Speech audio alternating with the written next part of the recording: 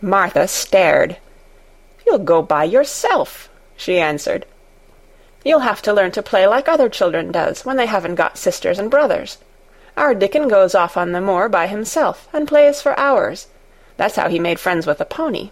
He's got sheep on the moor that knows him, and birds as comes and eats out of his hand. However little there is to eat, he always saves a bit of bread to coax his pets." It was really this mention of Dickon which made Mary decide to go out, though she was not aware of it. There would be birds outside, though there would not be ponies or sheep. They would be different from the birds in India, and it might amuse her to look at them. Martha found her coat and hat for her, and a pair of stout little boots, and she showed her her way downstairs. "If tha goes round that way, thou'll come to the gardens," she said, pointing to a gate in a wall of shrubbery. "There's lots of flowers in summer-time, but there's nothing bloomin' now." She seemed to hesitate a second before she added, "One of the gardens is locked up. No one has been in it for 10 years. "Why?" asked Mary, in spite of herself. Here was another locked door, added to the 100 in the strange house. "Mr. Craven had it shut when his wife died so sudden.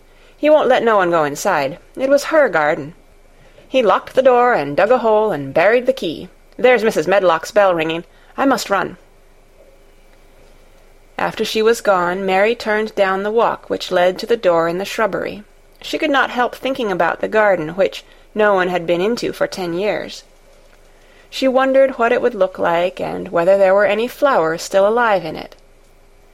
When she had passed through the shrubbery gate, she found herself in great gardens, with wide lawns and winding walks with clipped borders. There were trees and flower-beds and evergreens clipped into strange shapes, and a large pool with an old grey fountain in its midst. But the flower-beds were bare and wintry, and the fountain was not playing. This was not the garden which was shut up. How could a garden be shut up? You could always walk into a garden. She was just thinking this when she saw that, at the end of the path she was following, there seemed to be a long wall, with ivy growing over it. She was not familiar enough with England to know that she was coming upon the kitchen gardens, where the vegetables and fruit were growing.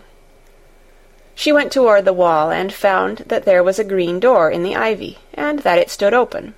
This was not the closed garden, evidently, and she could go into it. She went through the door, and found that it was a garden with walls all round it, and that it was only one of several walled gardens which seemed to open into one another. She saw another open green door, revealing bushes and pathways between beds containing winter vegetables.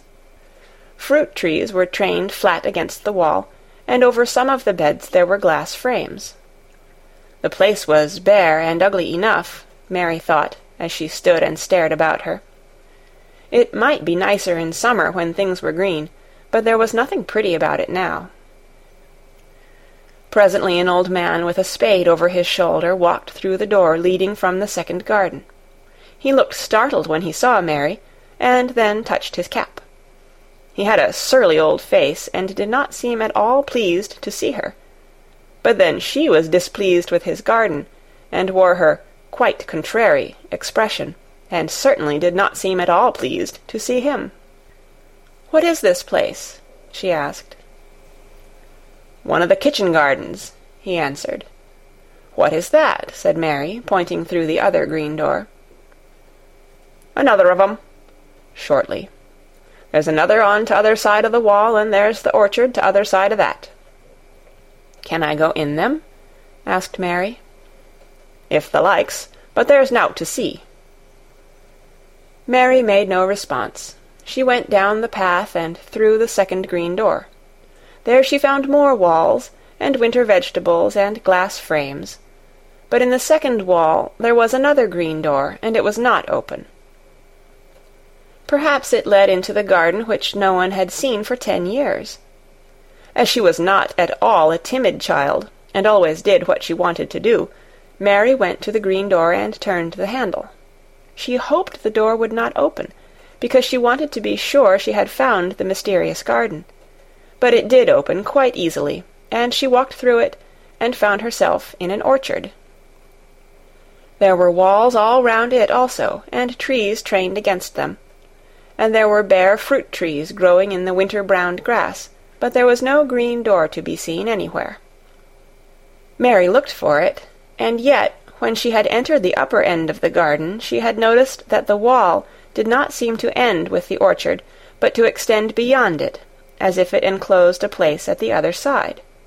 She could see the tops of trees above the wall, and when she stood still she saw a bird with a bright red breast sitting on the topmost branch of one of them, and suddenly he burst into his winter song, almost as if he had caught sight of her, and was calling to her. She stopped and listened to him, and somehow his cheerful, friendly little whistle gave her a pleased feeling. Even a disagreeable little girl may be lonely, and the big closed house, and the big bare moor, and the big bare gardens had made this one feel as if there was no one left in the world but herself. If she had been an affectionate child, who had been used to being loved, she would have broken her heart. But even though she was Mistress Mary quite contrary, she was desolate, and the bright-breasted little bird brought a look into her sour little face, which was almost a smile. She listened to him until he flew away. He was not like an Indian bird, and she liked him, and wondered if she should ever see him again. Perhaps he lived in the mysterious garden, and knew all about it. Perhaps it was because she had nothing whatever to do that she thought so much of the deserted garden. She was curious about it, and wanted to see what it was like. Why had Mr. Archibald Craven buried the key? If he had liked his wife so much, why did he hate her garden? She wondered if she should ever see him, but she knew that if she did she should not like him, and he would not like her, and that she should only stand and stare at him and say nothing, though she should be wanting dreadfully to ask him why he had done such a queer thing. "People never like me, and I never like people," she thought. "And I never can talk as the Crawford children could. They were always talking and laughing and making noises." She thought of the robin, and of the way he seemed to sing his song at her, and as she remembered the tree-top he perched on, she stopped rather suddenly on the path. "I believe that tree was in the secret garden. I feel sure it was," she said. "There was a wall round the place, and there was no door." She walked back into the first kitchen garden she had entered, and found the old man digging there. She went and stood beside him, and watched him a few moments in her cold little way. He took no notice of her, and so at last she spoke to him. "I have been into the other gardens," she said. "There was nothing to prevent thee," he answered crustily. "I went into the orchard." "There was no dog at the door to bite thee," he answered. "There was no door there into the other garden," said Mary. "What garden?" he said in a rough voice, stopping his digging for a moment. "The one on the other side of the wall," answered Mistress Mary. "There are trees there. I saw the tops of them. A bird with a red breast was sitting on one of them, and he sang." To her surprise, the surly old weather-beaten face actually changed its expression. A slow smile spread over it, and the gardener looked quite different. It made her think that it was curious how much nicer a person looked when he smiled. She had not thought of it before. He turned about to the orchard side of his garden and began to whistle, a low, soft whistle. She could not understand how such a surly man could make such a coaxing sound. Almost the next moment a wonderful thing happened. She heard a soft little rushing flight through the air, and it was the bird with the red breast flying to them, and he actually alighted on the big clod of earth, quite near to the gardener's foot. "Here he is," chuckled the old man, and then he spoke to the bird, as if he were speaking to a child. "Where has thou been, thou cheeky little beggar?" he said. "I've not seen thee before to-day. Has thou begun the courtin' this early in the season? Thou'rt too forrard." The bird put his tiny head on one side and looked up at him with his soft, bright eye, which was like a black dewdrop. He seemed quite familiar, and not the least afraid. He hopped about and pecked the earth briskly, looking for seeds and insects. It actually gave Mary a queer feeling in her heart, because he was so pretty and cheerful, and seemed so like a person. He had a tiny, plump body, and a delicate beak, and slender, delicate legs. "Will he always come when you call him?" she asked, almost in a whisper. "Aye, that he will. I've knowed him ever since he was a fledgling. He come out of the nest in the other garden, and when first he flew over the wall he was too weak to fly back for a few days, and we got friendly. When he went over the wall again, the rest of the brood was gone, and he was lonely, and he come back to me." "What kind of a bird is he?" Mary asked. "Doesn't thou know? He's a robin redbreast, and they're the friendliest, curiousest birds alive. They're almost as friendly as dogs, if you know how to get on with 'em. Watch him pecking about there and looking round at us now and again. He knows we're talking about him."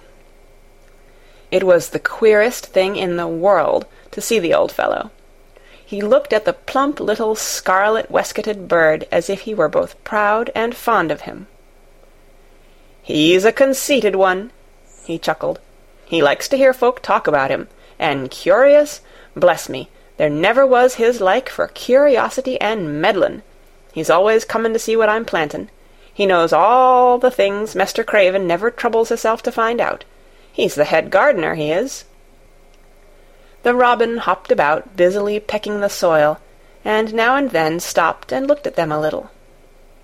Mary thought his black dewdrop eyes gazed at her with great curiosity. It really seemed as if he were finding out all about her. The queer feeling in her heart increased. "Where did the rest of the brood fly to?" she asked. "There's no knowin'. The old ones turn 'em out of their nest and make 'em fly, and they're scattered before you know it. This one was a knowin' one, and he knew he was lonely." Mistress Mary went a step nearer to the robin and looked at him very hard. "I'm lonely," she said. She had not known before that this was one of the things which made her feel sour and cross. She seemed to find it out when the robin looked at her, and she looked at the robin. The old gardener pushed his cap back on his bald head and stared at her a minute. "Art thou the little wench from India?" he asked. Mary nodded. "Then no wonder thou art lonely. Thou'lt be lonelier before thou's done," he said. He began to dig again, driving his spade deep into the rich black garden soil, while the robin hopped about, very busily employed. "What is your name?" Mary inquired. He stood up to answer her. "Ben Weatherstaff," he answered, and then he added with a surly chuckle, "I'm lonely mysel', except when he's with me," and he jerked his thumb toward the robin. "He's the only friend I've got." "I have no friends at all," said Mary. "I never had. My ayah didn't like me, and I never played with anyone." It is a Yorkshire habit to say what you think with blunt frankness, and old Ben Weatherstaff was a Yorkshire moor-man. "Thou and me are a good bit alike," he said. "We was wove out of the same cloth. We're neither of us good-lookin', and we're both of us as sour as we look. We've got the same nasty tempers, both of us, I'll warrant."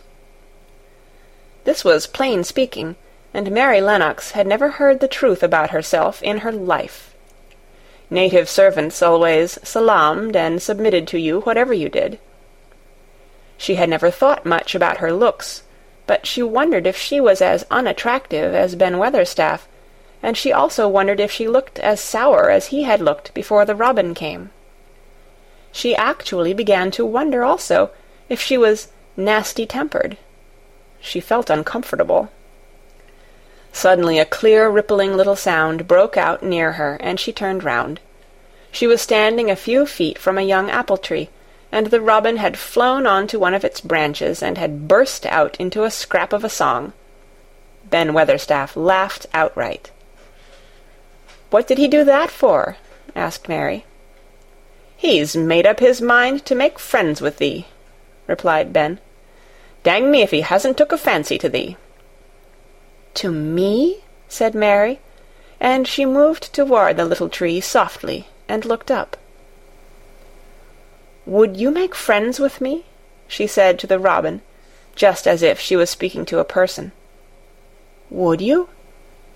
And she did not say it either in her hard little voice or in her imperious Indian voice, but in a tone so soft and eager and coaxing that Ben Weatherstaff was as surprised as she had been when she heard him whistle.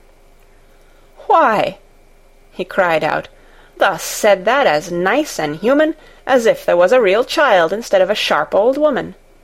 Thus said it almost like Dickon talks to his wild things on the moor." "Do you know Dickon?" Mary asked, turning round rather in a hurry. "Everybody knows him. Dickon's wanderin' about everywhere. The very blackberries and heatherbells knows him. I warrant the foxes shows him where their cubs lies, and the skylarks don't hide their nests from him." Mary would have liked to ask some more questions.